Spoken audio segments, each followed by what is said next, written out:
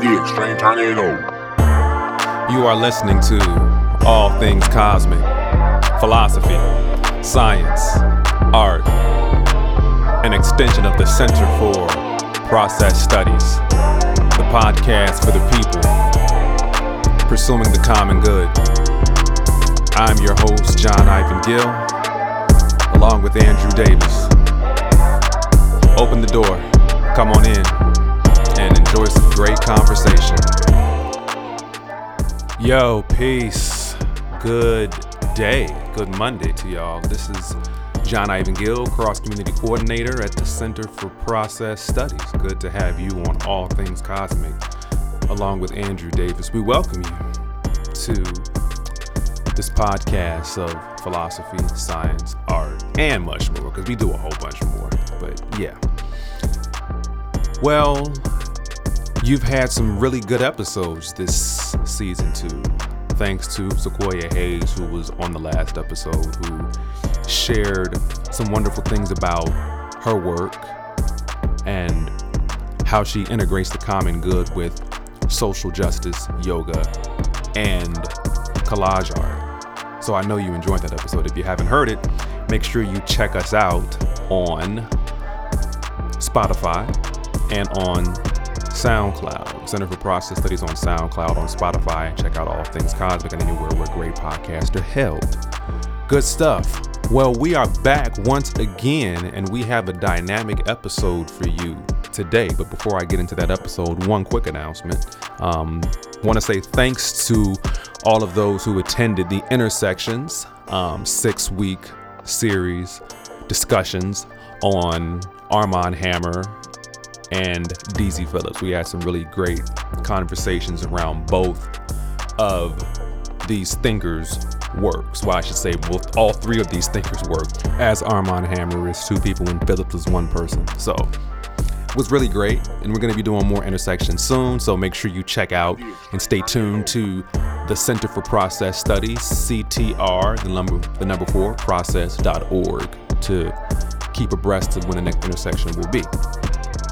And also, for those of you who want to write at the accessible intersection of theology, art, and justice, make sure you find out about Novel Adventures, which is a series edited by myself and Khaled Keith Perry of Boston College.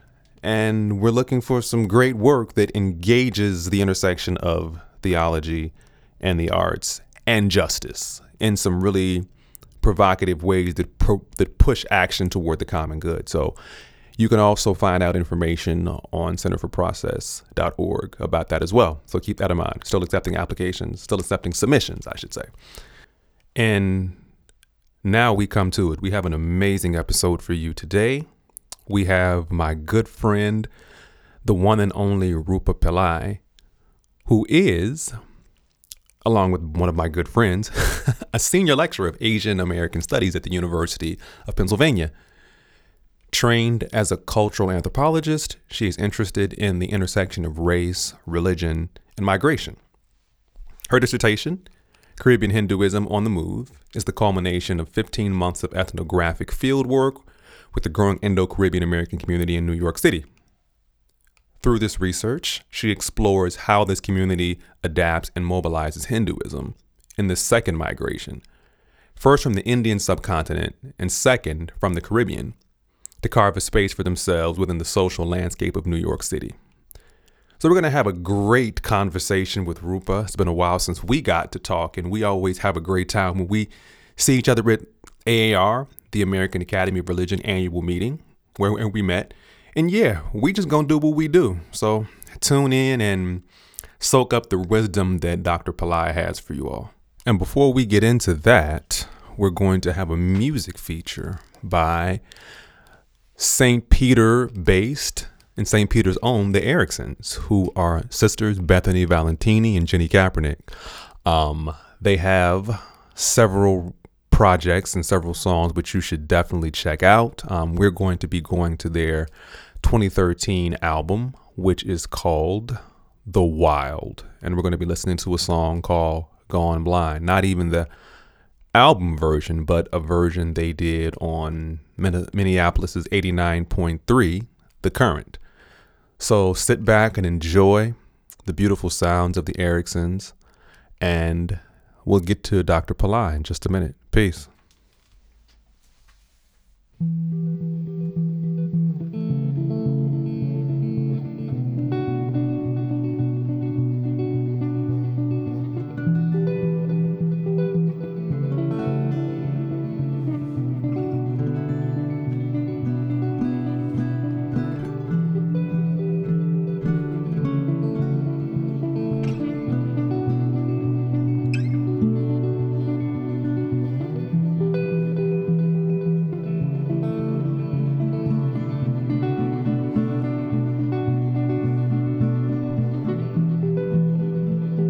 These eyes of mine have all but gone blind. I keep walking around, staring at the time, but my heart soars and my voice roars as I open up the pain. Yeah, my blood flows and my nose have got to drain it out my veins. Oh, oh, oh,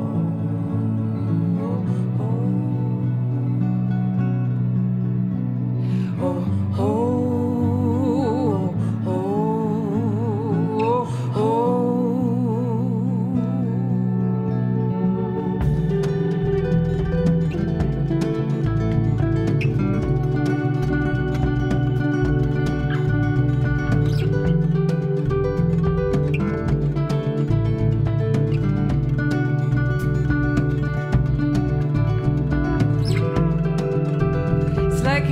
Trail in the sky, I can't see it. When I close my eyes, white on blue, me on you. I count the seconds in the days. I count the seconds before it fades. I count the seconds in the days. I count the seconds before it fades.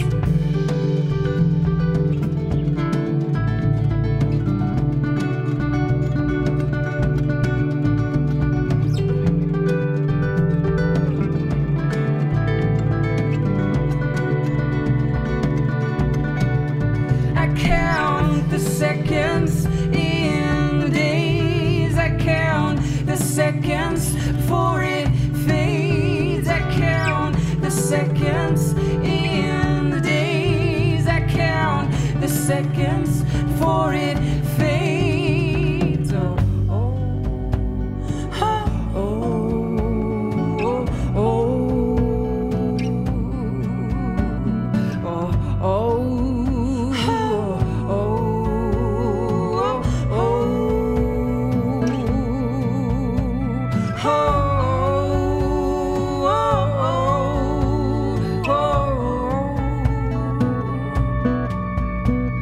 Oh,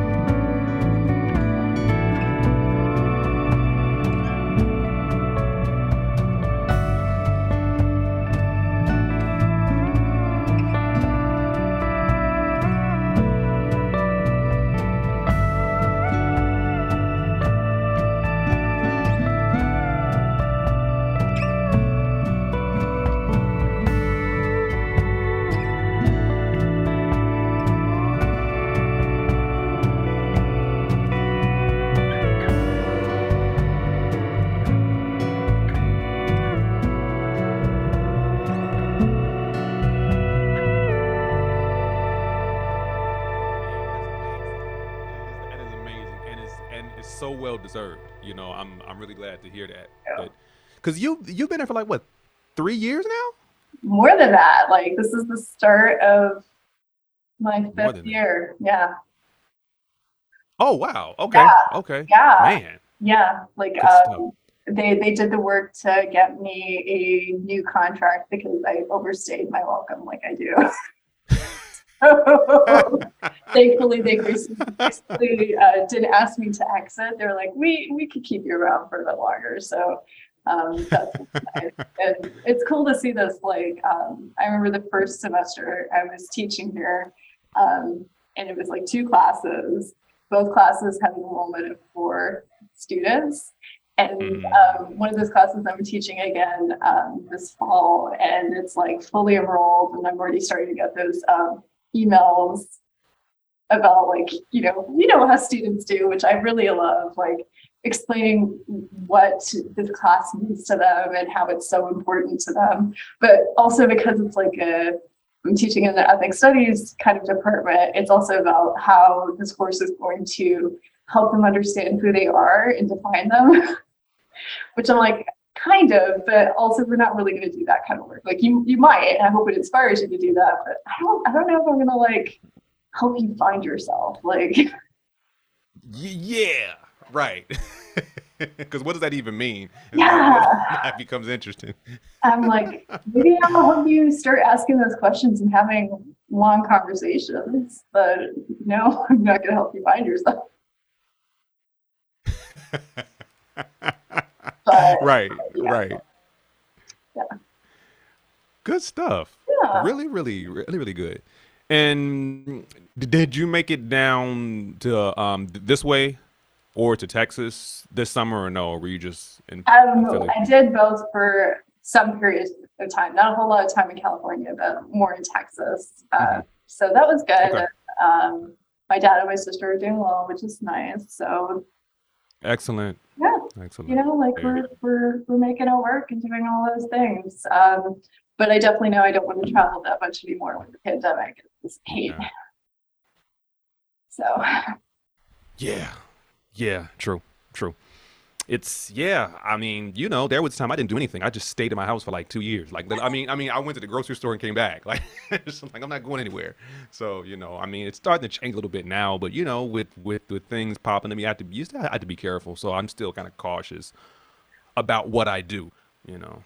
So yeah, and yeah, like it's important to do that. But I also think we all need like a big adjustment, like to what we are expecting of society as we're starting to transition back. I think we have too high of a hope of what it's going to look like and too high of an expectation. So, I found myself even kind of, having those moments where I'm expecting way too much of people, and also thinking things need to be like beautiful because this is the first time I'm leaving my place to do something. No, like it's the first time everyone's starting to leave the place to do things. People are struggling to make it ends meet. yeah. It's hard to work right now, especially because people are being asked to do the jobs of so many other people, and all customers are horrible people, like just jerks Hmm. to everyone. So it's, we need a little bit more kindness and consideration of each other right now. And I'm not seeing it. Like I've just seen a lot of nasty behaviors that kind of really had me turned off on society at the moment. Wow. Wow. It's yeah, I can only imagine. I mean, I've seen some of it too.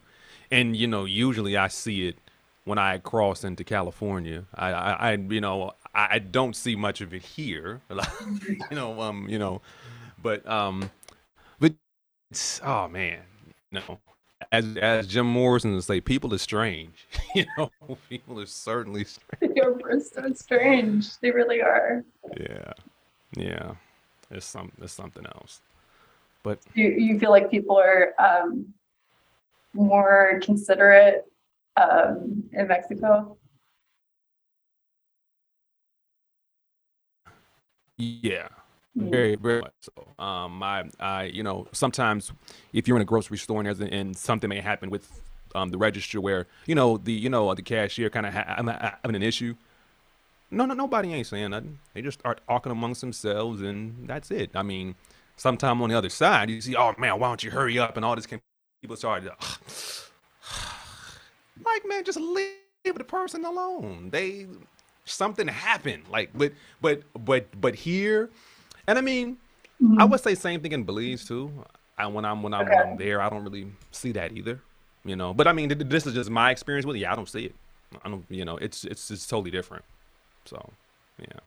Makes sense. But it's, maybe it's a Mexican thing. Maybe it's also a neighborhood thing. Like I do, since being back in Philadelphia, I live in Center City, which is soulless part of the city.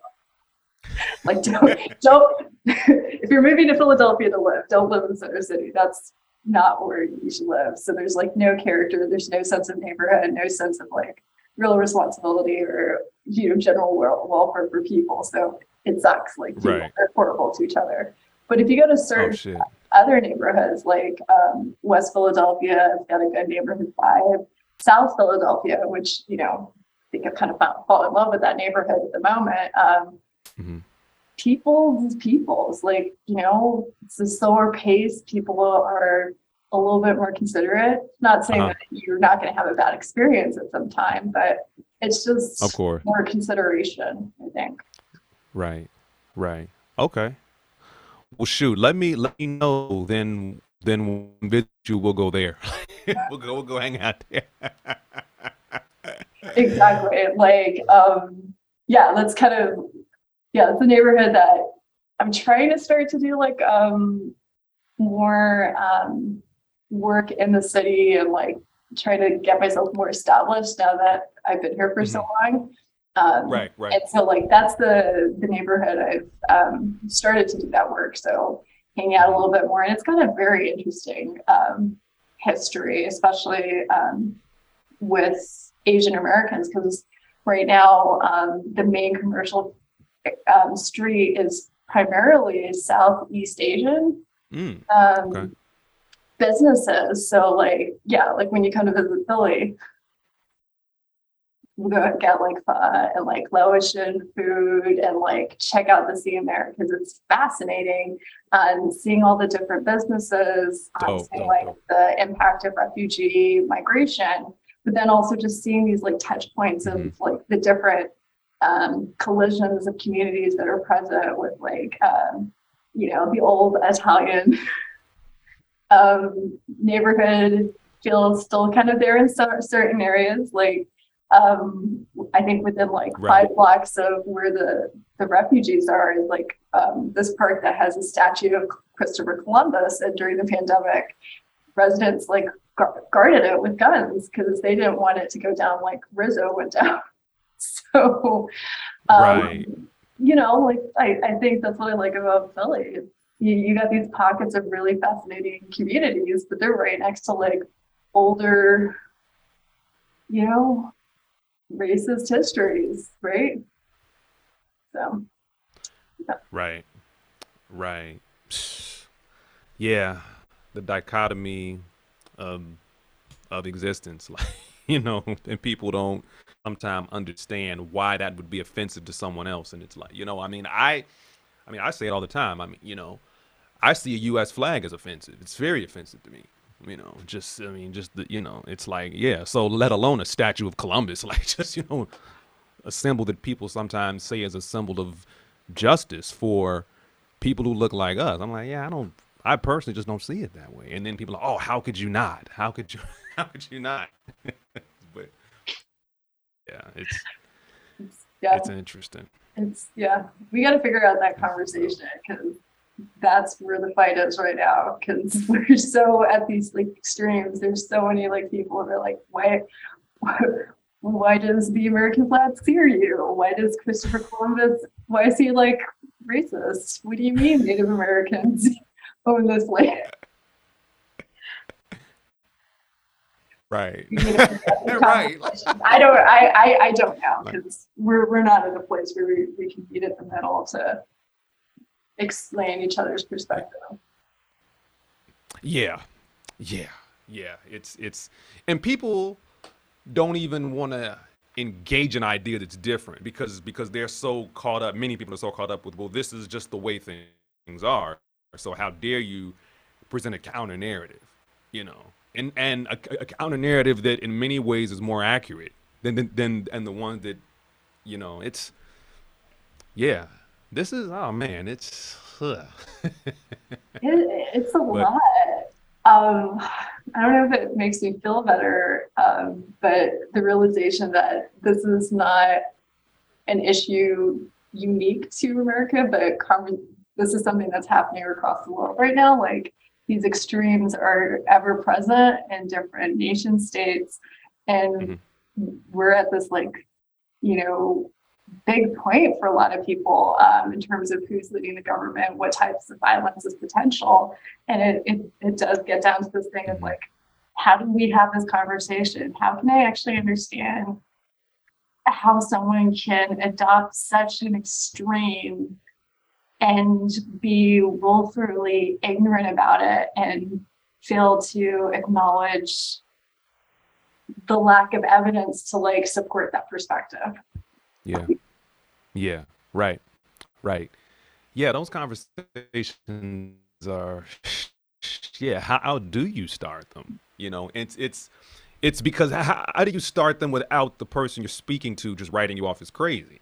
You know, how do you like it's oh man, because systems reinforce all of that. You know, I watch speaking of other places. I watch these days a lot of series from Spain, some from Colombia, some from England, and you know even the way that certain types of normalcy are you know situated within daily discourse and just oh you know well oh that person is El Moro, so there's this connotation about them that it doesn't have to be said, but okay, well this person you know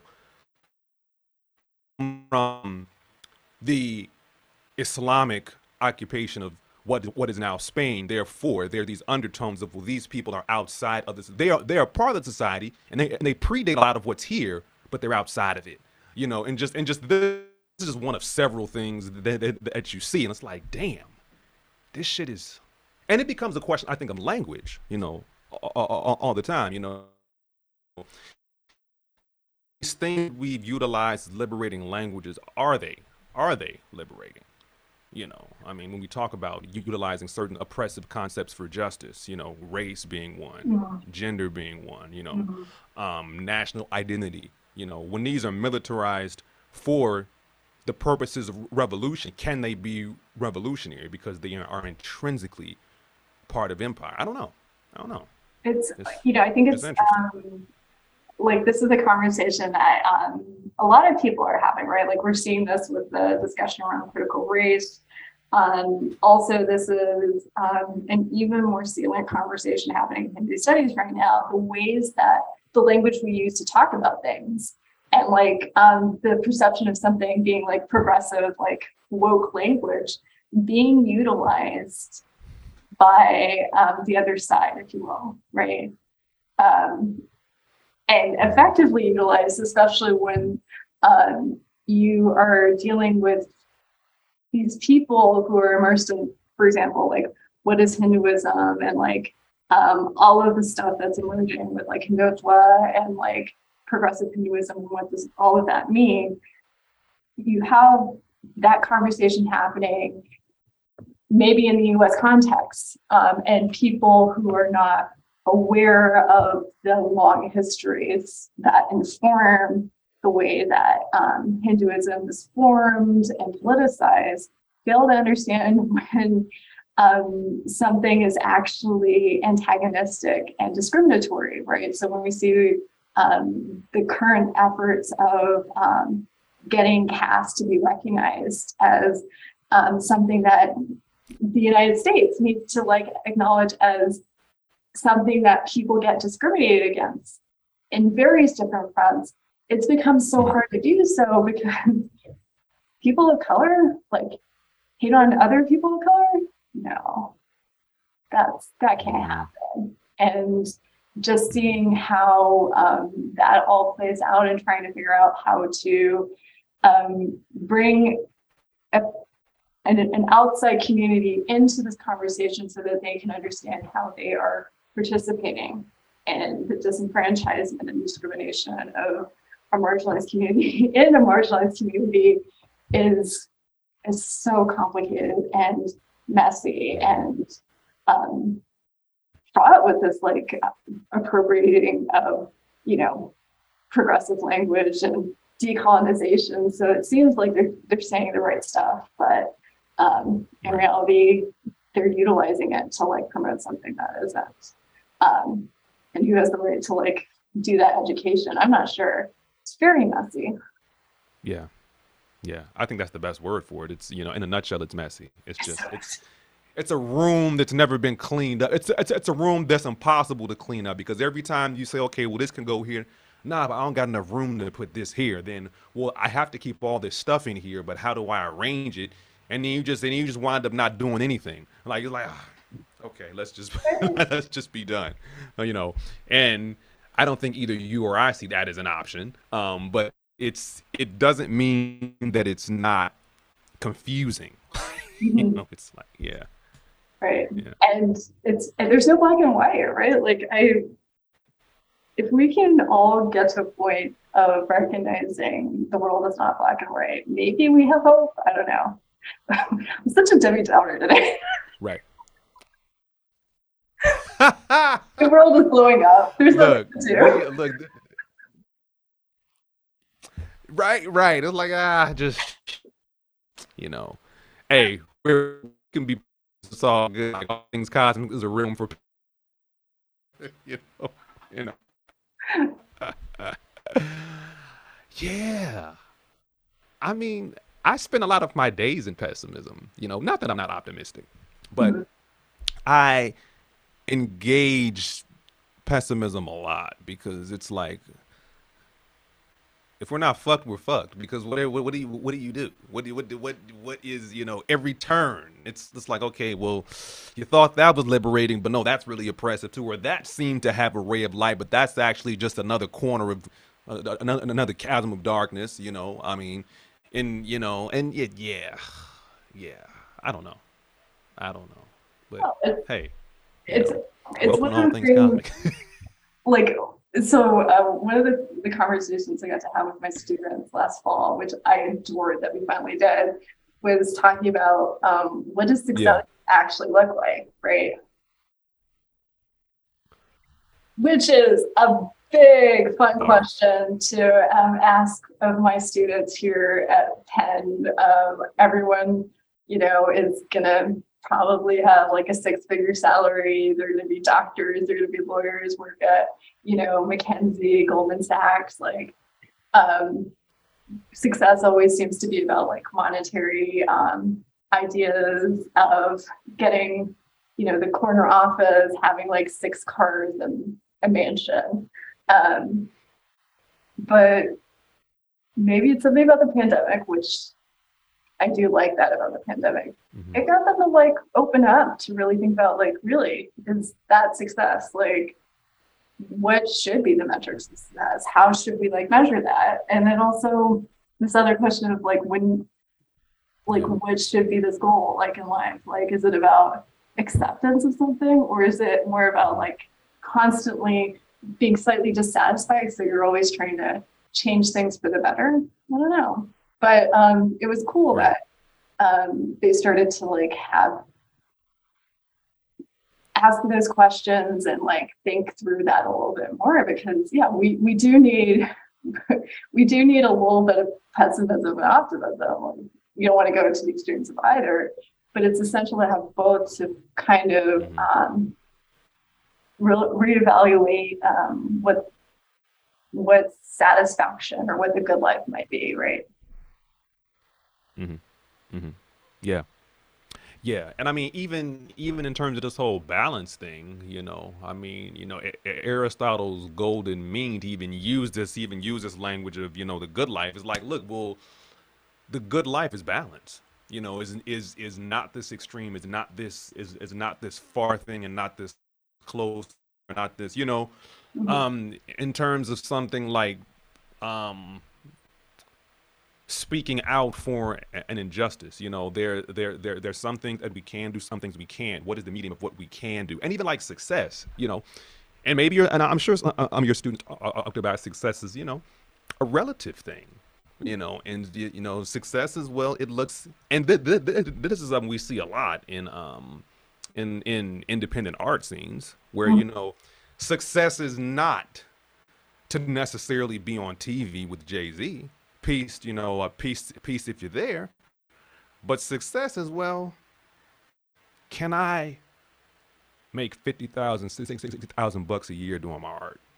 Or maybe less than that if I need it, or whatever I need, cause is that success have to be in a certain format? And yeah, and many times pursuing, as you were saying, these 5, 6 cars, the so-called American dream, which is really a scary nightmare, as Mhm. Malcolm told us.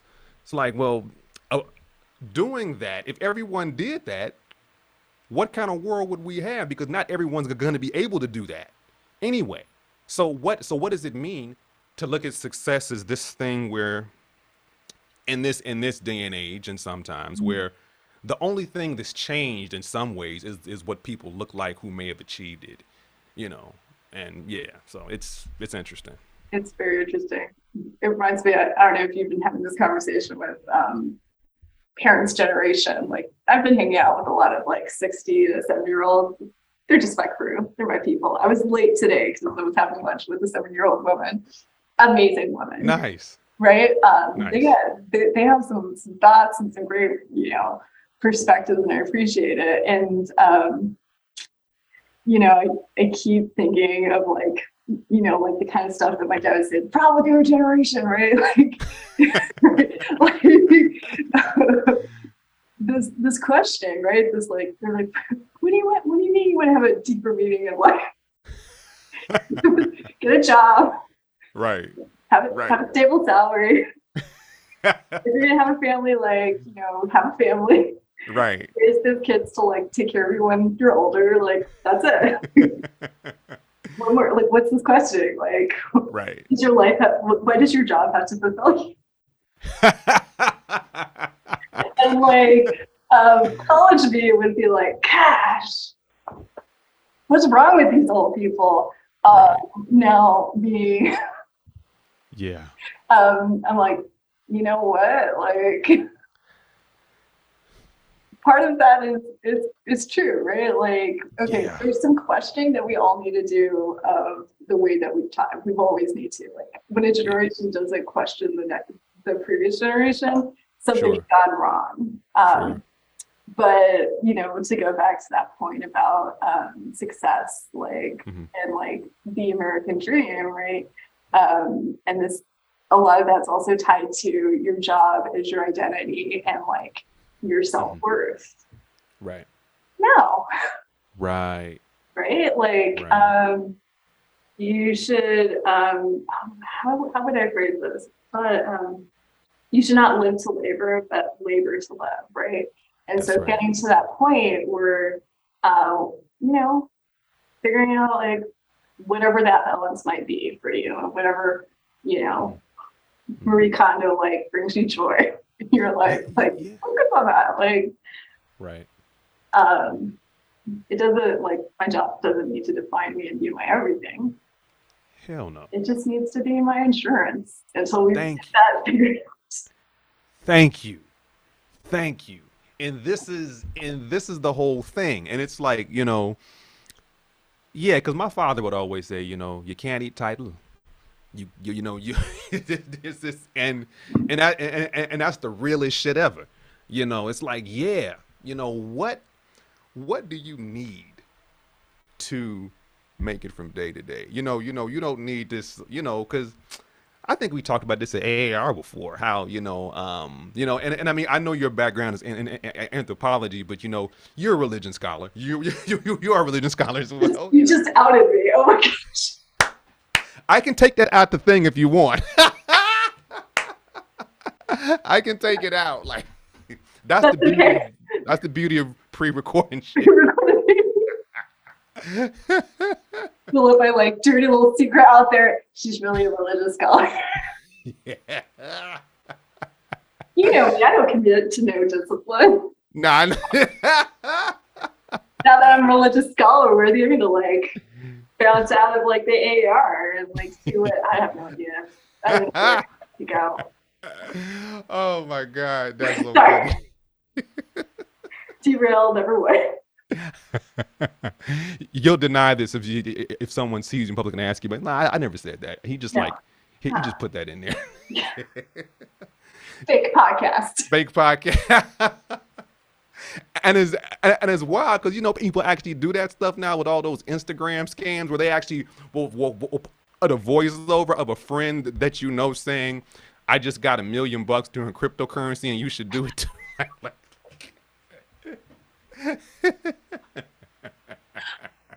I think what I find really interesting, okay, I'm just gonna like say it. Like I love the fake real stories a lot. Like so Yes. guilty pleasure watching Catfish too much and like enjoying all of these different stories of people getting fooled. But it always amazes me, despite the fact that we now know that people constantly lie. There's like ways of manipulating everything. We very much want to believe in something. And that's kind of, is that just like what it means to be human? Like we really need some like sincerity and some like, I have to believe in something. Right. I think so. And this is kind of what sociology of religion does, right? I mean, Locke, James. Well, this is a function of humanity to look for these things to latch onto. And some people may call it what we understand to be the so-called, very, very problematic world religions. But it could be soca. I mean, it could be cooking. It could be sweeping the floor. It could be, what do you believe in that kind of makes this chaos have some kind of semblance of ways to make it ways in which you can move in it? So yeah, I think so. I think you're right. This is we just had that. It seems. Yeah. We just need something, whatever it might be. Right. Which I guess also explains why we have so many odd ducks at AR, right? Yeah. It's very rarely do I meet someone that's, full on straightforward religious studies. Like people are coming and interrogating those types of things. Like why does a religion get deemed a religion and what is it that drives people? And just a bunch of people who I think I find kinship with, trying to understand why someone can believe in something. Like, that's kind of cool. I don't know if I can trust in something that much, but good for you. And how do you do that? Which is basically all I do. Like, as a cultural anthropologist, is ask that question over and over again. Like, how do you be a human being? Yeah. Hey, that's the best way to say it, though. That's so dope. How do you be a human being? Yeah. I'm sorry. I like derailed. No. Where was I even going with that? You were talking about AR. Let's see if we can find it. See if we can train a thought. Yeah, it was something having to do. We should have always listened to what a parent said. Yeah, right. It was talking about sociology of religion. We done went through a bunch of stuff. Let's see. Why did I bring that? And I know I was going somewhere. We're going somewhere. I'm sorry. I keep thinking. No, it don't matter. Look. This is just conversation, and so it's all good. This is what we do. Like, this is what we do.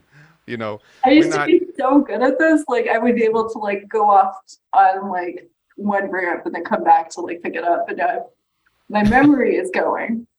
I don't have that elephant memory that our parents' generation did.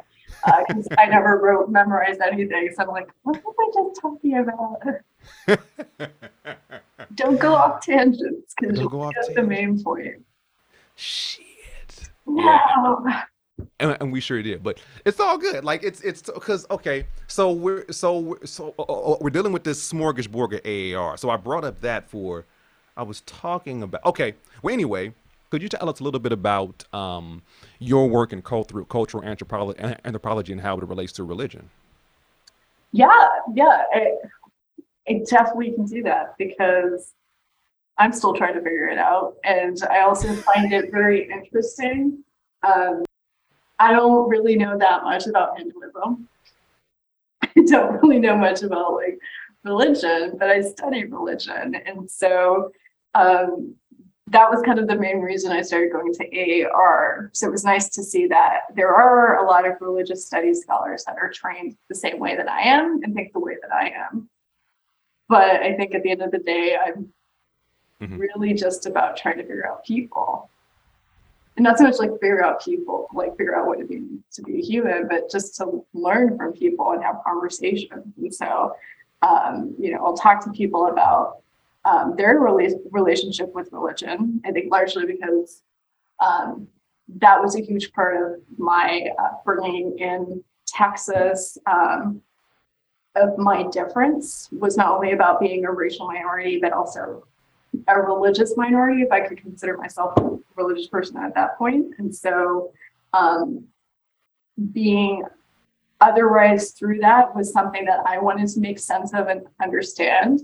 And I did that largely through cultural anthropology, but going to religious studies helped me see that I could do that in religious studies um, by just kind of emphasizing religion a bit more. We do the same stuff, um, in terms of understanding why people are drawn to certain things, why people might use culture or religion to make sense of their surroundings and how it changes over time. But I think the only difference with culture anthropology is that, when you get bored with religion or want to move away from religion because things get a little too personal or too political or too dangerous in some ways, like you can go do something else, right? But you could also do that in religious studies, right? Like the work that you've been doing, right, with like art and music, right? Like that fits very well in the cultural anthropology, that fits very well in ethnomusicology, except they wouldn't be able to like handle the religious studies or theological aspects of it, which, I hate to admit it, after how long we've known each other, still don't have a great grasp of theology. One day, the question I ask all theologians, like, what's up with this? I don't get it. But like for cultural anthropology, like, it's just having conversations with people and getting to understand how they got to be where they are and how they started to think about those things. And religious studies ask those same questions, just in terms of religion, spirituality, or something that is of that persuasion of feeling, right? That's the only real difference I see between the two, which might also prove why I'm not a good cultural anthropologist, not a good religious scholar. That's why I'm unemployable. There we go. There we go back again to the balance, to the living in both. Right. But yeah, I do say that I know how to do ethnography and most other folk don't. But that's just because cultural anthropology trains that into me. But it's really interesting what people will think ethnography is. Like, I've met some religious studies scholars who are like, oh yeah, I do ethnographic research. And it's like, oh yeah, what do you do? And they're like, yeah, I do interviews. It's like, that's not ethnography. Yeah, no, it's not. It's not at all. It's not at all. No, no, no. No, no. That may be a part of it, but that's not it. That's not it. Like you can do the interview, that's great, but then you also you can be embedded, and then have to be able to talk for 30 pages about a ridiculous detail and go into like the history and how it's like intrinsic about what makes some religion a religion or what makes a particular immigrant experience an immigrant experience. So that's where I get a little like pissed off, honestly. Like people are like, oh yeah, I I do interviews, I do ethnography. You don't. Mhm. You don't. Mhm. You don't. Stop fronting. Mhm. Stop fronting. Yeah. That's brilliant. That's brilliant. Because your ethnographic work revolves around. Well, tell us about that. About your this work and what you are gonna have like 10 volumes on pretty soon that I just can't wait to share to with my students. When is the book coming out? I don't want to read the book, but it should. I Not that you need to, but I love it. know, I know. It's been too long. Who knows if I'll actually get to it or not.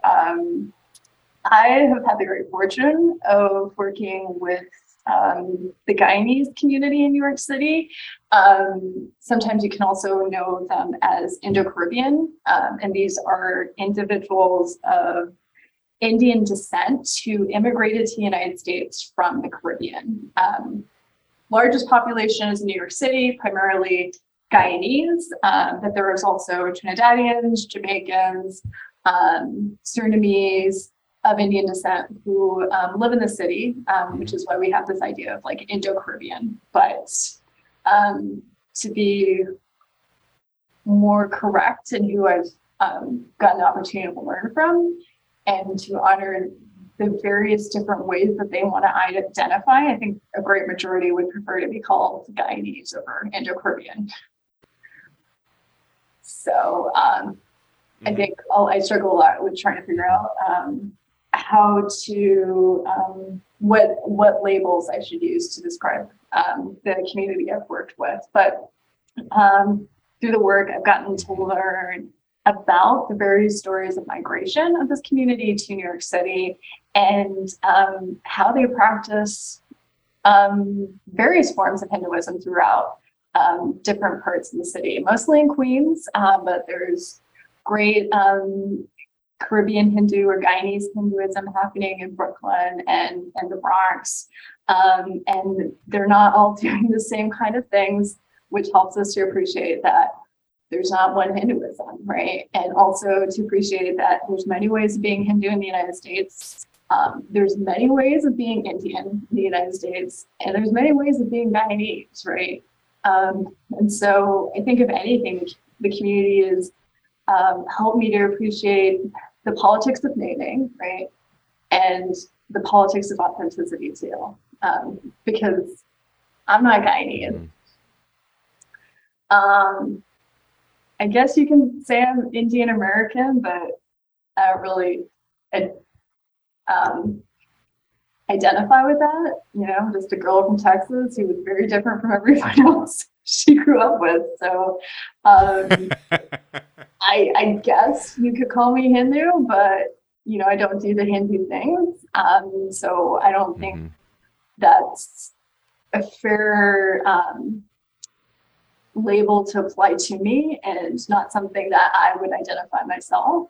But it was and is amazing to have got to work with this community to also like deal with some of the questions that I've been like thinking about my entire life, and seeing the commonalities between my experience in Texas as a token minority in a small city versus their experience as a minority within a minority in a big metropolitan area, and the similar but different experiences that we have, and how their history of immigration to the Caribbean and to the United States is so central to how we understand what it means to be Indian, what we understand to be Hindu in the subcontinent, and then also in the United States. So if you don't think about the Caribbean, there's something wrong with you. That's my take. So bars.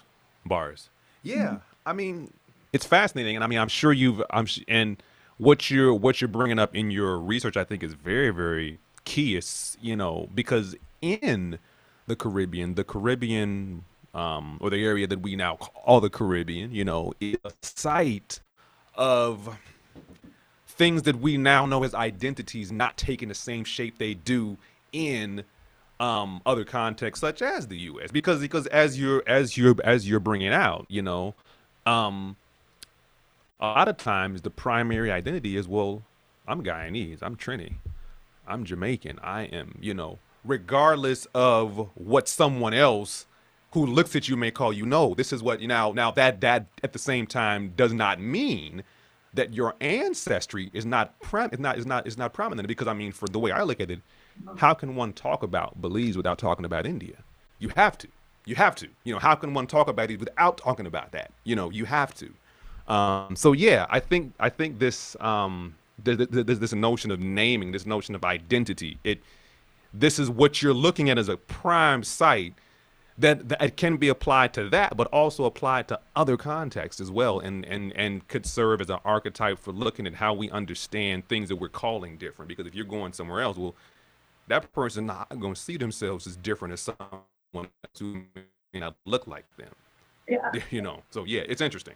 It goes back to like that point of it's messy. Like, when can we all just accept like our past and our present is very messy, and our assumptions of like clear boundaries never exist, and is totally inaccurate, right? Like, as you're pointing out with Belize, right? I think all of us have, like, if we visualize Belize, let's hope that most people know where Belize is and have some history of it.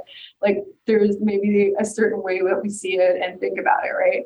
And it's so one-dimensional, right? Like, there is so many different people who've always moved and been present in all of the Americas, right? But our perception of it is very flat, right? And so, if we only think about like who was originally there and think about the white settlers who came in, don't think about the African experience, that's messed up. And if we don't think about the various ways that Asians are present throughout the Americas, right? Like, we're missing a great big chunk of the story. And so I think, through my research, I really, I've always had a fluid appreciation of boundaries and borders, but I think even more so now, and trying to flip the way that I think and rethink the ways that I have learned about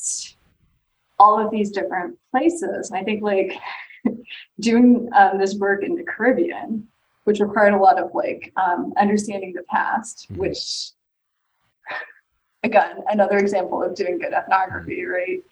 People will be like, oh, you've just been, I do work with the contemporary moment, but, I had to make sure that I understood this history, because every single time I spoke with someone and convinced them to give me time to do an interview, the first like 30 minutes to an hour was about indenture. And I was like, no, I've read the book. I got it. I understand. Like, let's move on to the stuff I want to hear. Like, right. I'm here for a very small piece of time, and I want to know what I need to know right now. I don't have time to hear your history because I already know that stuff. Like, I can tell you all of it, but that's not how it works. Like, I get to be humble and be given that humility to appreciate, like, this history is very important to the present. And it's not the history that I learned in the book. I need to hear it from them. And also I need to rethink the way that I learned that history and really start to see the ways that people are retelling that history in a more global sense. And so, like, this is why I kind of like where I'm situated right now. Never thought I was going to be in Asian American Studies, but it was the discipline I always needed when I was writing my dissertation and didn't realize it.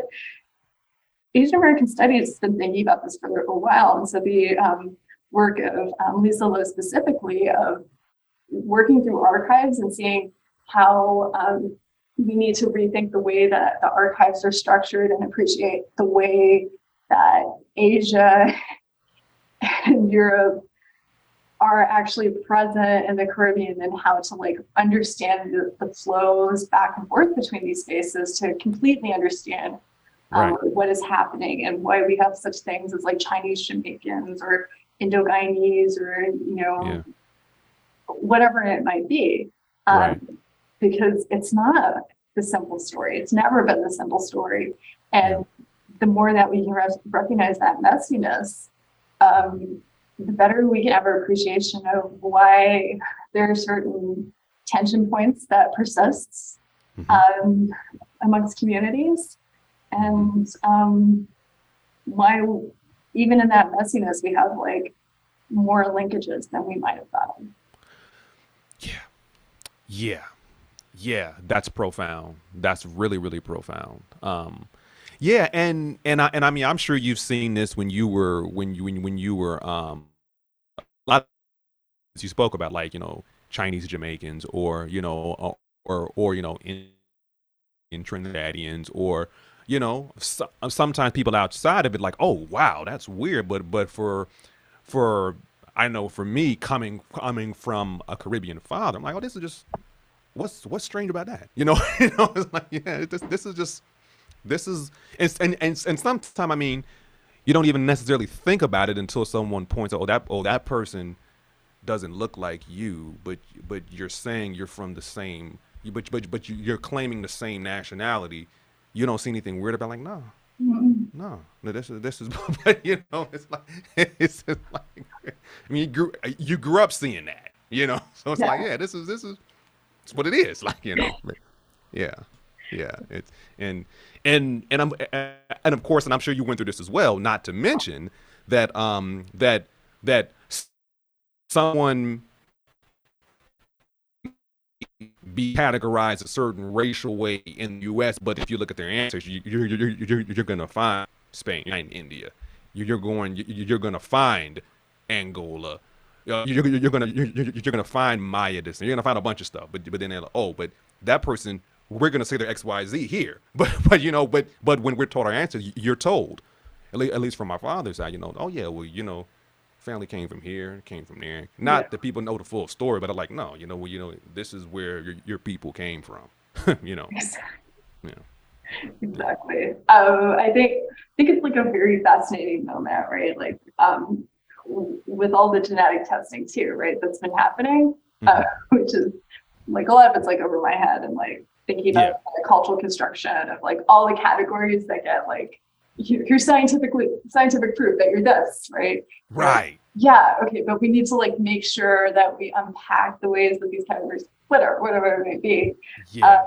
What I find really fascinating is the reconciliations that happen when you have this like story, right, that you were told about your family, about your lineage, and then you go through like the testing, right, and it reveals something, right, and so it's traumatic, right, like to recognize that there's like a disconnect between that, but then starting to explore why those disconnects are present. Like, what was it about the context in which your family was present that a certain narrative had to emerge, right? What was happening in society that resulted in the hiding of that, or why a certain part of your family got lost, right? Right. And so these kinship narratives that we have that become so intrinsic about who we are, like, being like able to say, oh, I'm 100% Indian.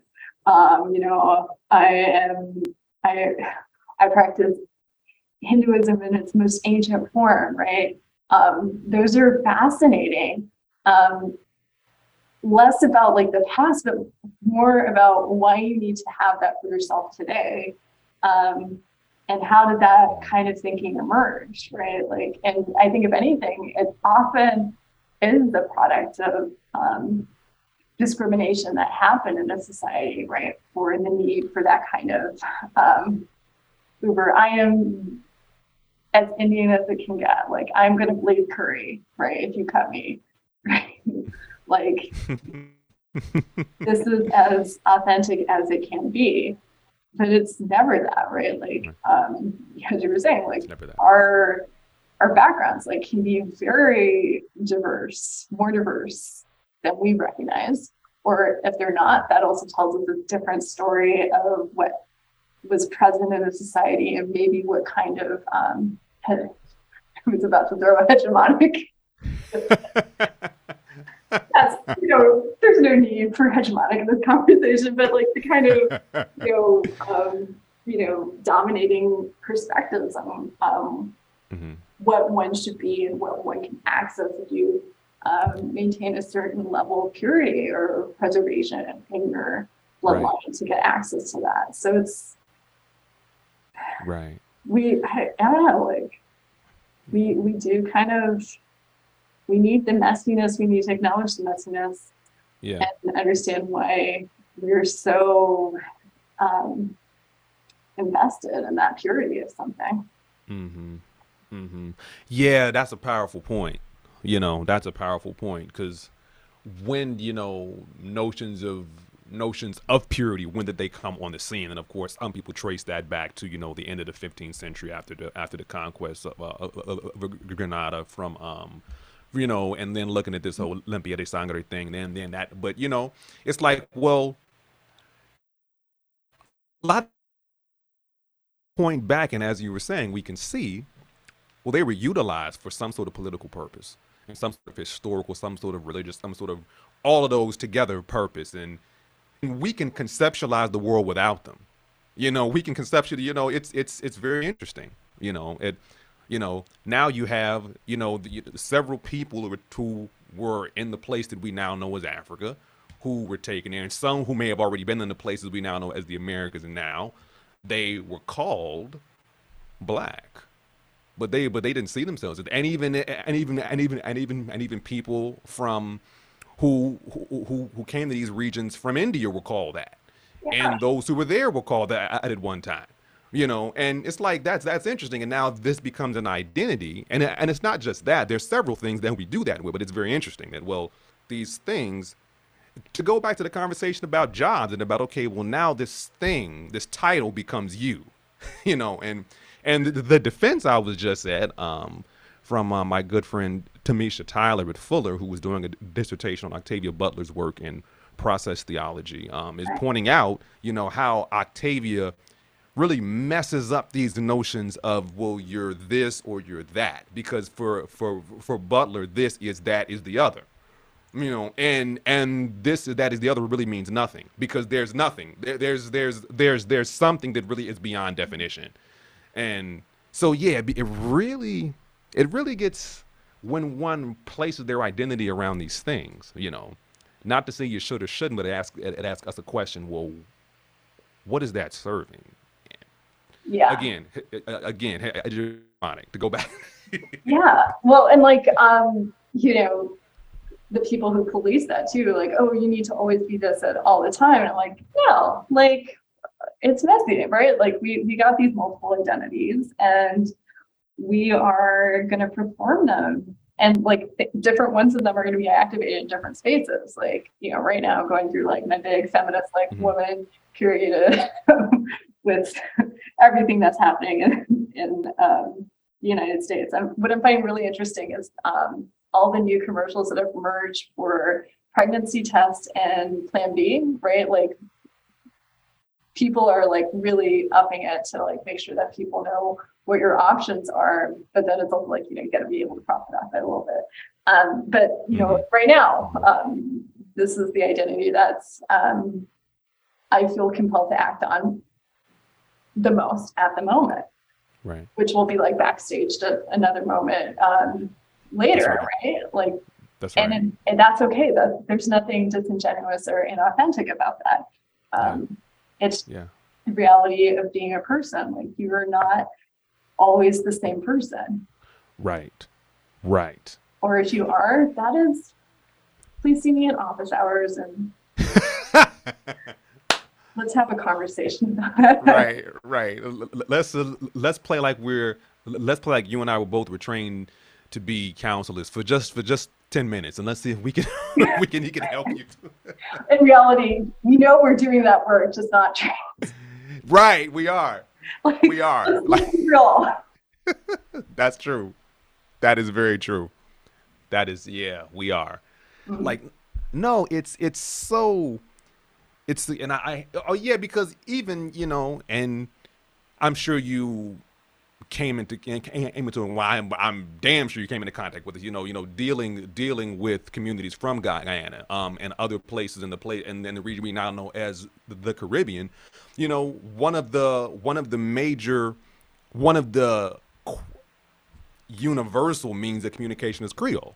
You know, different types of Creole, and you know, it, your your family may speak several languages, but everyone comes together in that. You know, and who are you when you're speaking Creole? You know, it's not that you're a different person than your East Indian ancestry or your mestizo quote unquote ancestry or your ancestry that may come from the places we now know as Ghana or Angola, out of the places where these languages come from, or your Spanish ancestry, your French ancestry, whatever it is. What are you when you're speaking Creole? You know, and Uh-huh. what, you know, it's really because, at least from my experience, yeah, once again, you know, people don't see it as, okay, well there's this part of me and there's that part of me. Well, these will all these parts are really a functioning becoming. And so it's like, well, yeah, this is just the way it happens. You know. It is what it is. Like, it doesn't mean in that moment of uttering, and speaking in Creole that, you're not any other of your identities, right? That's Like, right. um, the code switching, right, that happens, Hmm. for various different communities, Hmm. is a great example of that. Like, you can tell when someone is speaking to someone, who they might be and where they're connected and what that connection would be. So, like, Hmm. with Guyanese folk, like, um, when they are with other Guyanese, like, the Creole comes out and the accent comes out. Hmm. But then when they're not, they speak in a different way. Like, it's just, Hmm. I think another reason why, like, language is so important to pay attention to, and how you can hear that relation and that comfort, and um, it becomes a way of, like, claiming a history, a kinship, an identity. Um, but it's also maybe something like, if someone does not grow up in that, right? My Creole is bad. Like, I cannot, no way, don't have that accent, don't understand a lot of it. But if I got to that level and I spoke that, what could that mean for me? Right. Right. Could I complain? Could I, like, claim to be Guyanese and have gotten, like, properly native as I've been trained to do as a culture anthropologist? Probably not, but Right. maybe for some folk, right? For some folk. Yeah. Yeah. Yeah. Yeah, the playing of cards, the playing of, cuz there was an instance. I was actually in Claremont. I was still in grad school there, and I was walking down the street with a friend of mine, and I heard these women speaking. They were going back and forth between Creole and Spanish, and I'm listening. I'm like, oh, did they from Belize? And my friend listening, he's like, no, I think they're from Mexico. I'm like, trust me, they're from Belize. So I went up and I talked to the lady, both of them, and they were like, yeah, I was like, yeah, yeah, yeah, from Belize, yeah. So the lady winds up, one of the ladies knew my uncle, and like, oh, that's you, like, nah, man, a police officer, nah, man. I'm like, yes, that's he. I'm like, oh yeah, I know your uncle. Yeah, but yeah, this for my friend, he was like, he didn't know what to do with that, and through no fault of his own, but he was like, yeah, well, he said, okay, well, they have to be this or that, and I'm like, and no, it's like, it's like, yeah, okay, okay, but yeah, it's just, but I think the Caribbean as a site, it just really plays with all of this. It plays with all of this, and it's always at play. I mean, even Creole. I mean, so many languages are in Creole. It might in some ways seem to somebody as what somebody say broken English, but you could say it's broken Yoruba, it's French, it's Spanish, it's Maya dialects, depending on where you are. It's words that come in from India. It's all of these things. It's words that come in from China. It's, yeah. It's everything. It's who everyone is, right? Like it captures that forced history of migration, Mm-hmm. the the merging and resilience of different communities. It creates something that is, it captures so many things, and it's not going to be like, hearing Creole is about shared victimization. No, like there's more going on there. Right. I think the more time I learned from this community, the more messy and complicated it gets, and the more that I'm starting to let go of needing to have like, these are the metrics I'm going to use to define and measure someone or something, or be able to define something as something else. Like it's everything. Mm-hmm. And many times it defines definitions, because you can't like easily say, okay, it's 50% this, 30% that, and you got yourself something Guyanese. Like, no. Right. And if I or anyone else tries to like, put like a numeric value or in that, we're failing to understand what it is. Yeah. And so, I still, thinking of what creolization, that process is, and what it might mean in terms of ultimately something gets mixed into something else. It's like, no, everything gets mixed together. That's right. And ceases to be the original thing and is something else. Right. But also the need to recognize the origins of what's in there, but not in a manner to be like, this is really like the Caribbean is really about Blackness, or it's really about, indigeneity, it's really about Indianness. Like, Right. It shouldn't be that way, and it shouldn't be studied in that way. And I think like for myself, I recognize, and I'm currently trying to dismantle like the problematic assumptions that I had as I was writing my dissertation, and what I've done to like perpetuate that notion of, as someone who did train in South Asian studies primarily, and then transition into Asian American studies, like I am working from a position of Asianness, and how that centering of Asianness failed to really reckon with the Guyanese as an instance, or the real Caribbeanness, right? Mm-hmm. As something like everything seems to fall back, when I think about it, upon my analysis of notions of Indianness and Hinduness, which was about like dismantling, like that's really not the issue is, but also that was a problematic way of structuring the study to like center India and Hinduism in that manner. And it's really about decentering those kind of ideas. Like, how do you lean into that Creoleness to best represent this community, but also not to like diminish, their Indianness and Hinduists, right? Right. But also, that's not something that we need to be assessing. But also, I don't know. Yeah, I'm still. This is why I haven't read the book. I haven't figured it out yet. Yeah, I think you have. I'm just being. I'm just having foresight right now. I think you have. Like, I think sometimes, I think we figure out stuff. We just don't know how to say it sometimes. So I mean, maybe that's the case, and sometimes kind of perfecting the language of it, but yeah. But I mean, did you ever see this? This reminds me of this conversation which you bring up. Did you ever see? There's a Voice and Kes video. Trinidadian soca musicians. They had a thing that they did with this guy Peter Menshaw, who is a carnival leader from Trinidad, and he has this whole thing. This thing. He's and it's a poem that they put along with that song.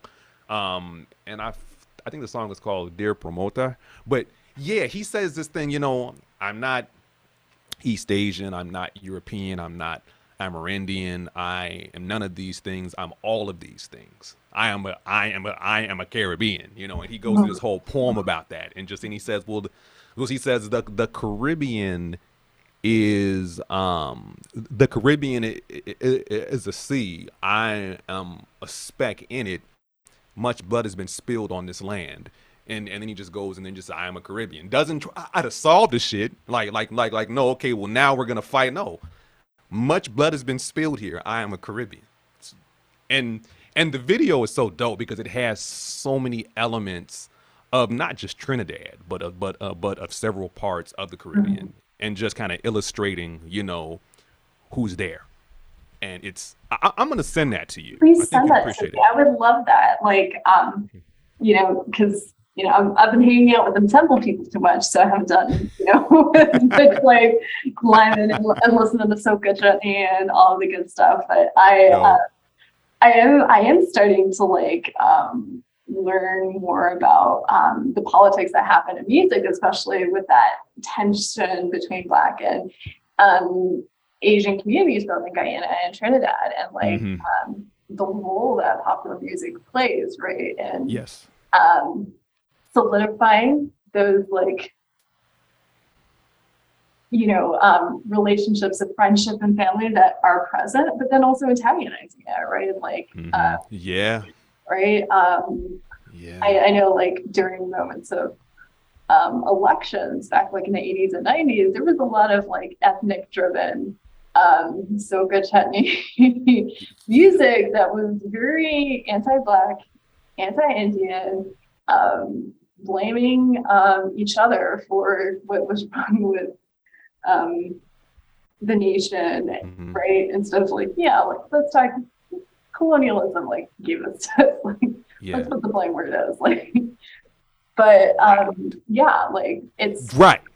That's another reason why like music is so fascinating and interesting to look at, because like we see these tensions present, but then you know you have moments like that where it's, you know, like Draupadi's like real unity, like trying to highlight the fact that that Indian is not Black, we're all like Caribbean together, right? People who are trying to sing of our common history and our need to move beyond that. Lean into that messiness at a great beat. Yes. Yeah. Yeah. Right. I mean, what better way to do it? Like, you know, what better way to do it? I have a cousin who's he spins everything from like soca to punta to dancehall to reggae, you know, a better reggaeton, everything. And it's like, and I'm trying to be like him because, you know, but yeah, it's like, but no, this, what you're saying here is so key, because in this music, there is this sense of, you know, this shared identity, but then there's also the, okay, well, you know, these people do that and that people do that, and then it's said in a jokey joke kind of way, like they want to run joke, but it's not, but we have to think beyond that, you know, and kind of see, yeah, well, in this realm of, and then this realm of what we call, you know, alter and believe that we know we Ali one, in the realm of that, what other kind of silent attacks are going on, and how do we perpetuate that? I mean, there's something I'm thinking, I'm not even gonna say some lyrics I'm thinking of right now, something, you know, because it's just like, yeah, why are we still doing that? I'm still doing that. And the way that like artists themselves get like pigeonholed, right? Like we talk about like our own like struggles with who we are and what we can do based on the identities that get ascribed to us by society and our families and whatnot. Artists, man, I feel bad for artists. Like, you know, all that time in the temples, right? A lot of the people I got to meet, many of them were artists, like people who grew up singing or dancing in the temples. And, you know, if they decided to go that route and become like, you know, professional artists in their own right, there really isn't a lot of space for them to do something that's like honoring all the different art forms, like genres that they consumed when they were younger, heard when they were younger. Like Mm-hmm. it's just you have to do Indian stuff, right? Right. Like you, especially if you're someone who got trained in like quote unquote classical Indian arts, like Mm-hmm. you can only do classical Indian dance. You can only do Indian. You can only sing Indian music. If you want to do something that's like, hey, I want to become a Soka Chetney singer, Right. like there's not really that much room for you to do that. If you do, you're not. If you're a woman, you're not a proper girl. But you know, if you do it, like there are certain things that you have to be like uber Indian if you're doing like a traditional Chetney song. But if you're doing Soka Chetney, you have like a little bit more flexibility in how you dress and what you sing about. But Mm-hmm. ultimately, you are limited in what your audience is willing to let you perform That's and right. what you can be commercially successful at. And I think that's a shame for, you know, and I think that kind of goes beyond like the Caribbean, right? Like we see that in the US, we see that everywhere. Like Mm-hmm. what you're perceived as is this is the only thing that you can do. Right. Right. Yeah. Yeah. And it happens in, I would say, some distinct ways in the Caribbean. Yeah, but it does happen everywhere, you know, to where, you know, and yeah, politics working to where, well, this is the role that makes the most sense for you to play. Therefore, you need to play that role. You know, and there's no kind of wiggling around it. I think and this is, and Sheila Bringy is not from the Caribbean, as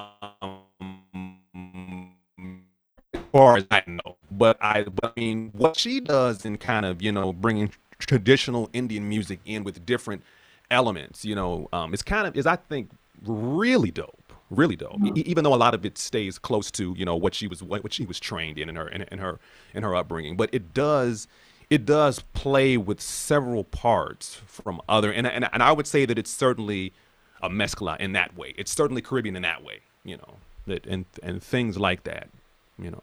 Mhm.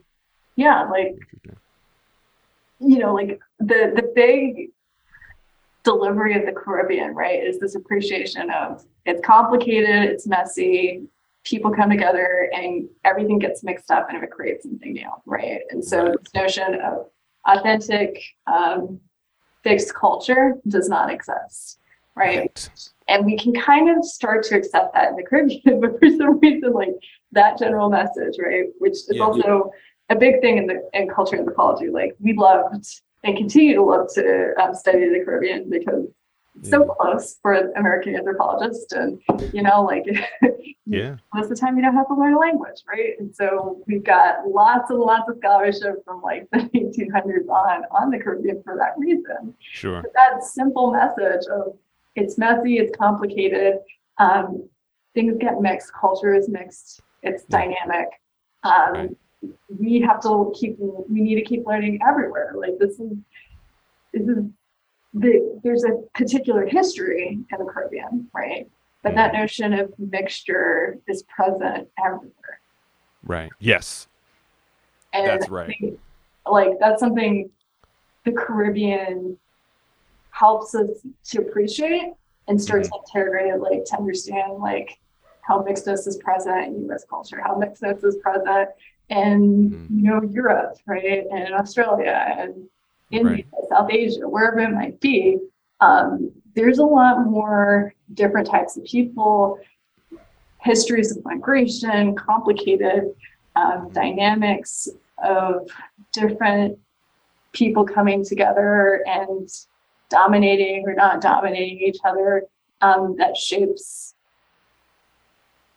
the categories we have, who the people are, and the culture that emerges from that, and what That's gets right. valued and not valued. And going back to that notion of like purity and messiness, like Right. Right. everything's messiness. Yeah. Everything's messiness, you know. In terms of like messiness, in your experience with Guyanese food that has elements from India, what was your take on that? I love temple food. It's amazing. Um, it's it's innovation. That's what it is, right? Like it's same but different, Mm-hmm. and a fascinating um, mixture of different things. Like everyone eats the chow mein, which I adore. Like Mm-hmm. Guyanese chow mein is like the best thing ever. And it comes in vegetarian form if you need to like fast if you're going into temple, but then you can get, some chicken in there for whatever you want. Right, Really right. yummy with the spices. And we wouldn't have that if it wasn't for Chinese indentured laborers coming in and like bringing that innovation in. That's Everyone right. loves a roti.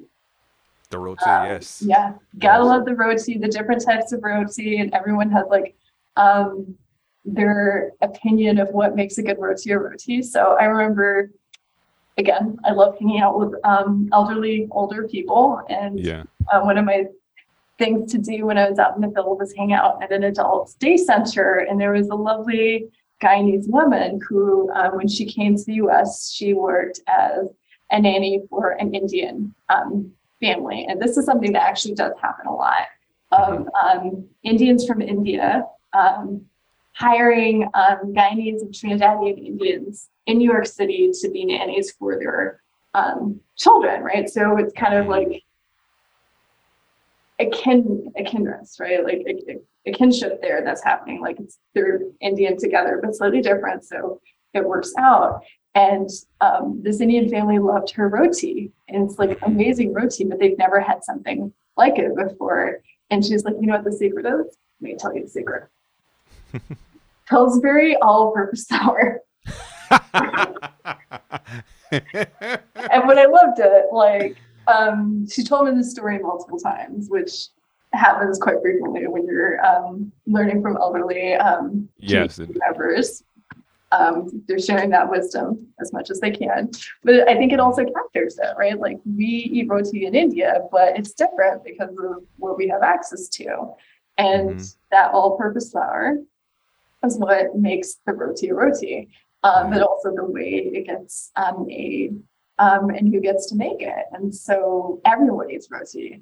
It's not just an Indian food, it's a Guyanese food. That's Um, right. and then you start having debates of where did curry actually come from? I'm not getting into Yeah, that right, right. one. I'm not going to say like Indians brought that to the Caribbean because we know that curry is everywhere. Curry is a constant Yeah, in global cuisine, and right.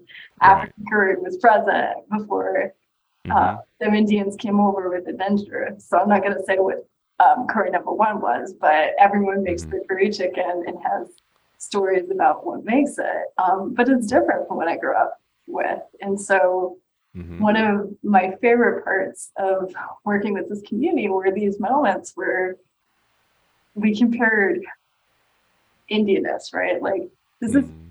does this curry taste like their curry? And I'm like, no, it doesn't. Um, and I'd be like, do you do your curries like this? I'm like, no, I don't. And what that meant, right, for Yeah, the people. right. But it's different. Like it's it changes because of the way people moved, and everyone cooks it now, right? Mm-hmm. Everyone's gonna make cook-up rice, which is Yes, fine. I don't know yes. how to make cook-up rice, but it's a mixture of lots of other things, right? That That that's right. around. And so it's what doesn't seem to like go together, but it does, and it's comforting, and it you know feeds the soul, sustains you. Mm-hmm. Um, and so that's another way that Creole becomes present, like the appreciation for the Creole cuisine That's right. helps you understand the Caribbean too. Mm-hmm. Mm-hmm. Sure, sure. Like that's I think, and when you break down where food comes from, where food in this region of the world, when you break down what's in it, then you see, oh, well, that's that, and I'm even thinking about our empanadas in Belize, like they, you know, they're elements that are going to come from Ghana. They're elements that are going to come from the Maya who are in the region. They're elements that will come from the East Indian aspects, depending on who's cooking it. You know, I mean, it's the same thing with the rice and beans, the same thing with the tamales, the same thing with the stewed chicken, the same thing, you know, like all of that, you know, and even in, I know most places in Belize, whether you're whatever restaurant you are, whether it's a traditional Belizean restaurant or a Chinese restaurant or I mean any restaurant is gonna have this onion sauce and this spicy onion sauce with habanero with all that. And when you go to a Chinese restaurant, they're gonna put that on anything you buy there, you know. And this is and it's just so dope. It's so dope, right, you know. But yeah, and one does not become the other, but they exist in this beautiful tension that is just, oh man. It's amazing. Like I'm in the process of learning a lot more about Chinese migration to the Caribbean. And so that phenomenon of the Chinese Cuban restaurant, right? Like Yes. most of them are now closed in New York City because of the pandemic. But Mm-hmm. the way that those restaurants are present and, you know, not just Chinese Cuban, but Chinese American, if you will, restaurants throughout the Americas, the ways those function and the ways the cuisine are present aren't actually what I thought they would be, right? Like I thought it was going to be like fusion food, right? Like, Right. you know, how are you going to do rice and beans Chinese way? That's not what it is. Rather, it's, you know, you got like your Chinese cuisine, your American or your Cuban cuisine, and they're present together. And it's not like Mm-hmm. they're separate, they're present together. And you go to like a Cuban Chinese restaurant and the waiter would be able to speak Spanish. I want to say Cantonese, I'm not entirely sure on that. And English, right? Like, so there's all these different languages that are present. And it's, again, like maybe also the product of that history of how Chinese are present in Cuba, are part of Cuba, but then also not part of Cuba sometimes. Right. Right. Yeah. Right. There becomes this this insular yet exterior type of experience, and that happens in several, you know, other parts of the Caribbean. You know, I mean, even to go back to soca, it comes up in the soca songs, and people don't necessarily mean anything by it, but it's like, well, you're saying that, and you have to really think about, well, who told you that? Where are you getting these ideas from? You know, and I'm not even gonna, like, again, I'm not even gonna say the song lyric, but I mean, I'm thinking of song lyrics right now, you know, and think like, yeah, so, but yeah, Do you have like podcasts like footnotes or something? You know, like like not appropriate for the podcast, but check out on your own time. Right. Check this song out, you know, and check this song out, and yeah. The comments so we can like deconstruct and be like, whoa, what if people Right. Let's think about this. Like, why are we? I mean, it gets so deep because, you know, because even in terms of reggae, of course, and especially in terms of dancehall, well, Jamaica is the origin of this, you know, and you have people in different parts of the, I can say that this and in my experience, you know, well, there's this tension sometime between some Belizeans and Jamaicans. And this tension is happening while people are listening to reggae music that comes from Jamaica. And it's like, okay, you saying you have an issue with for whatever reason, and that's complex. But everything on your playlist is Egyptian, I mean, Spraga Benz, the list just go on. But you don't see anything, you don't see a disconnect with that, you know.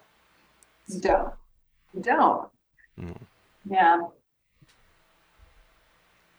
I don't know who's like policing and contributing to our perception of like, this is how it should be. Right. Silences people. Right. What's up with that? Not okay with silencing, but those people. I'm all right with it. Right. Yeah, we can make an exception for them. I'll create a list. I'll curate it. I have the expertise to do that. Don't let me do that. Okay, now I want you to do it. I'm not gonna bug. I won't stop bugging you until I get it. All right, word. Stay tuned. And then we'll share it with the listeners. Like Exactly. And then your podcast gets cut because of that. I apologize.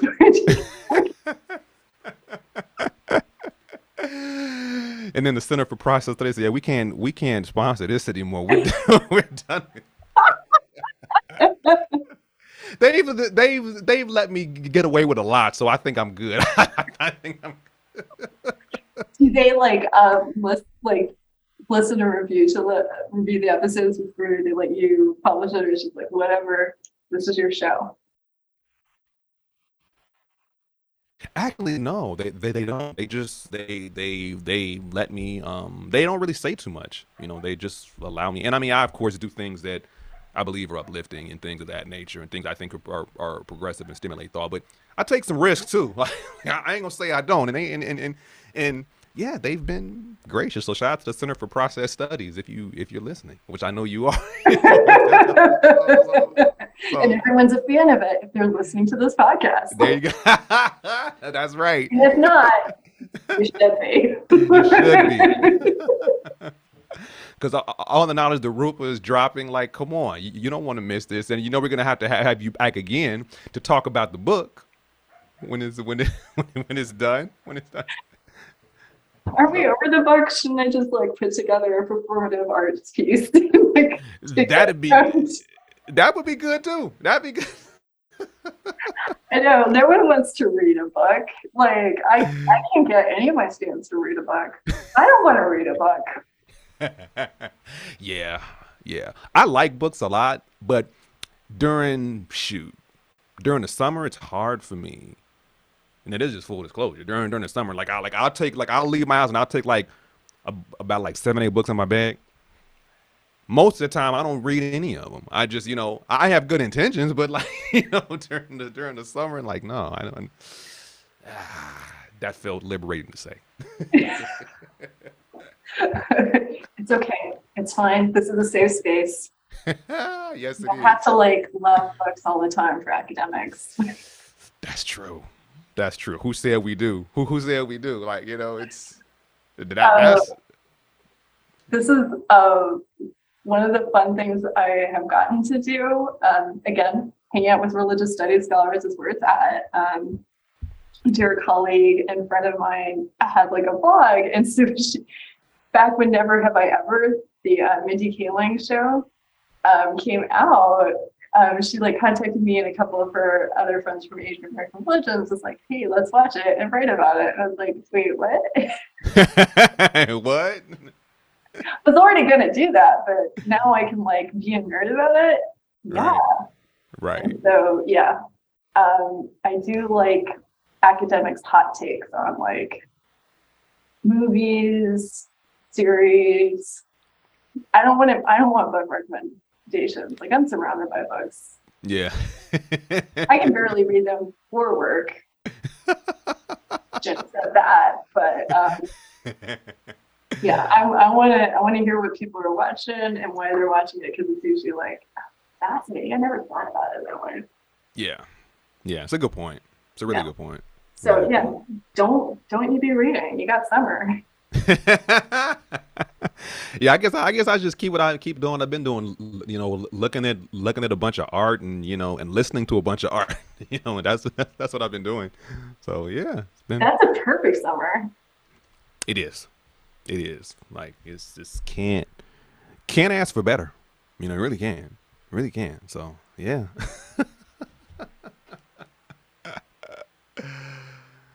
So yeah, this has been dope, Rupa. I'm not gonna hold you too much longer, but this has been super dope. Thank you for doing this. What else I was gonna ask you before we get out of here? Do you want to give the listeners information about how to get in contact with you or see what you're doing and stuff like that, if you so desire? If not, I get that too. I hear you on that. I don't have a Twitter following or a Facebook or Instagram or a TikTok, as the kids call it. Maybe I should invest in that at some time. But yeah, like if anyone's interested in learning more, feel free to email me at my Penn email address, which you can quickly find by Google searching me. And Yes, you can. you can, which is, gotta love the internet for that. I think the other thing I would love to plug is the Center for Religion and Cities, formerly the Center for the Study of Religion and the City at Morgan State University, which is a really dope research center that has been around for 4 or 5 years now, that has been doing phenomenal work about thinking in how religion and cities are present together, like the relationship between them. It's less about the fact that there's like churches and mosques and temples around the city, but more how religion permeates so much of the city, right? And informs the way that it's structured, the ways that we're in community together. So the center does really great, programming. They have some really cool projects coming up. They do research fellowships over the summer. So if anyone needs, money to fund that amazing research, they should definitely check it out. And you can visit them at www.religionandcities.org. But they're pretty cool people over there. So Dope. highly recommend. I Dope. think that's it. Like, Dope. That's did I plug? it's a good plug. It's a very good plug. Like that's dope. That's dope. Yeah. So listeners, yeah, make sure you check out the Study for Religion and the City, which I want to talk to you more on offline anyway about. But yeah, I mean, listeners definitely take advantage of that and see what's and see what's popping over there, and contribute to some great work. Definitely. Come on. Most definitely. All right. This has been a delight. Thank you for inviting me. This is such a cool conversation. I could chat with you for hours upon hours. So this is what we do, right? This is what we do. It's always a pleasure, Rupa. It's always. Are you coming to AR? Yes, I am. I'll be there in Denver. So are you gonna be there? I'll be there. All right. Are you giving the talk? Down for some time. Yes, let's do that. Let's definitely connect. Are you doing anything, or you just chilling? I'm doing things now. I've gotten myself too much into the in crowd. I thought we talked about this. I thought we discussed it that this wasn't gonna happen. It happened. It really happened. And there you have it. Thank you so much to Rupa Pillai for sharing her time with us and giving us an insight into the work she does in the world, not just from the academic perspective, but from the perspective of someone who actually takes serious living in the world and the ways in which living in the world is very difficult for many people. So we're grateful for sharing so many things about her research and everything else we talked about. And make sure you check out religionandcities.org to find out more about the beautiful work they're doing there. And if you happen to be at AAR, make sure you check out Rupa's sessions. I know she'd appreciate it. Well, thank you so much for joining us on this episode of All Things Cosmic. Next time, we are going to have Anyunte and Eleanor Craig. Anyunte is an assistant professor of religious studies at the California State University, Northridge, and Eleanor Craig is the program director and lecturer at the Committee on Ethnicity, Migration, and Rights at Harvard.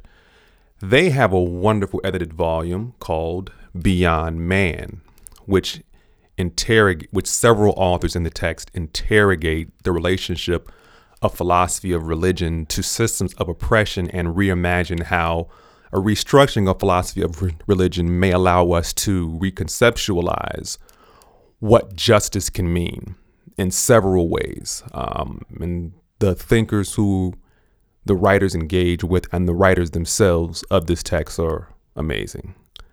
So I'm not going to say too much about that because I want you to tune in and listen to Professors Yunte and Craig talk about it.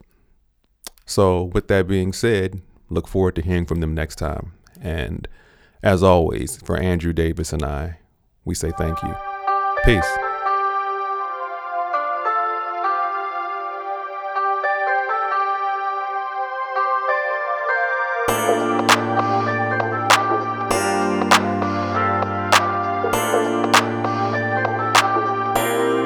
Extreme Tornado. Thank you once again for listening to All Things Cosmic.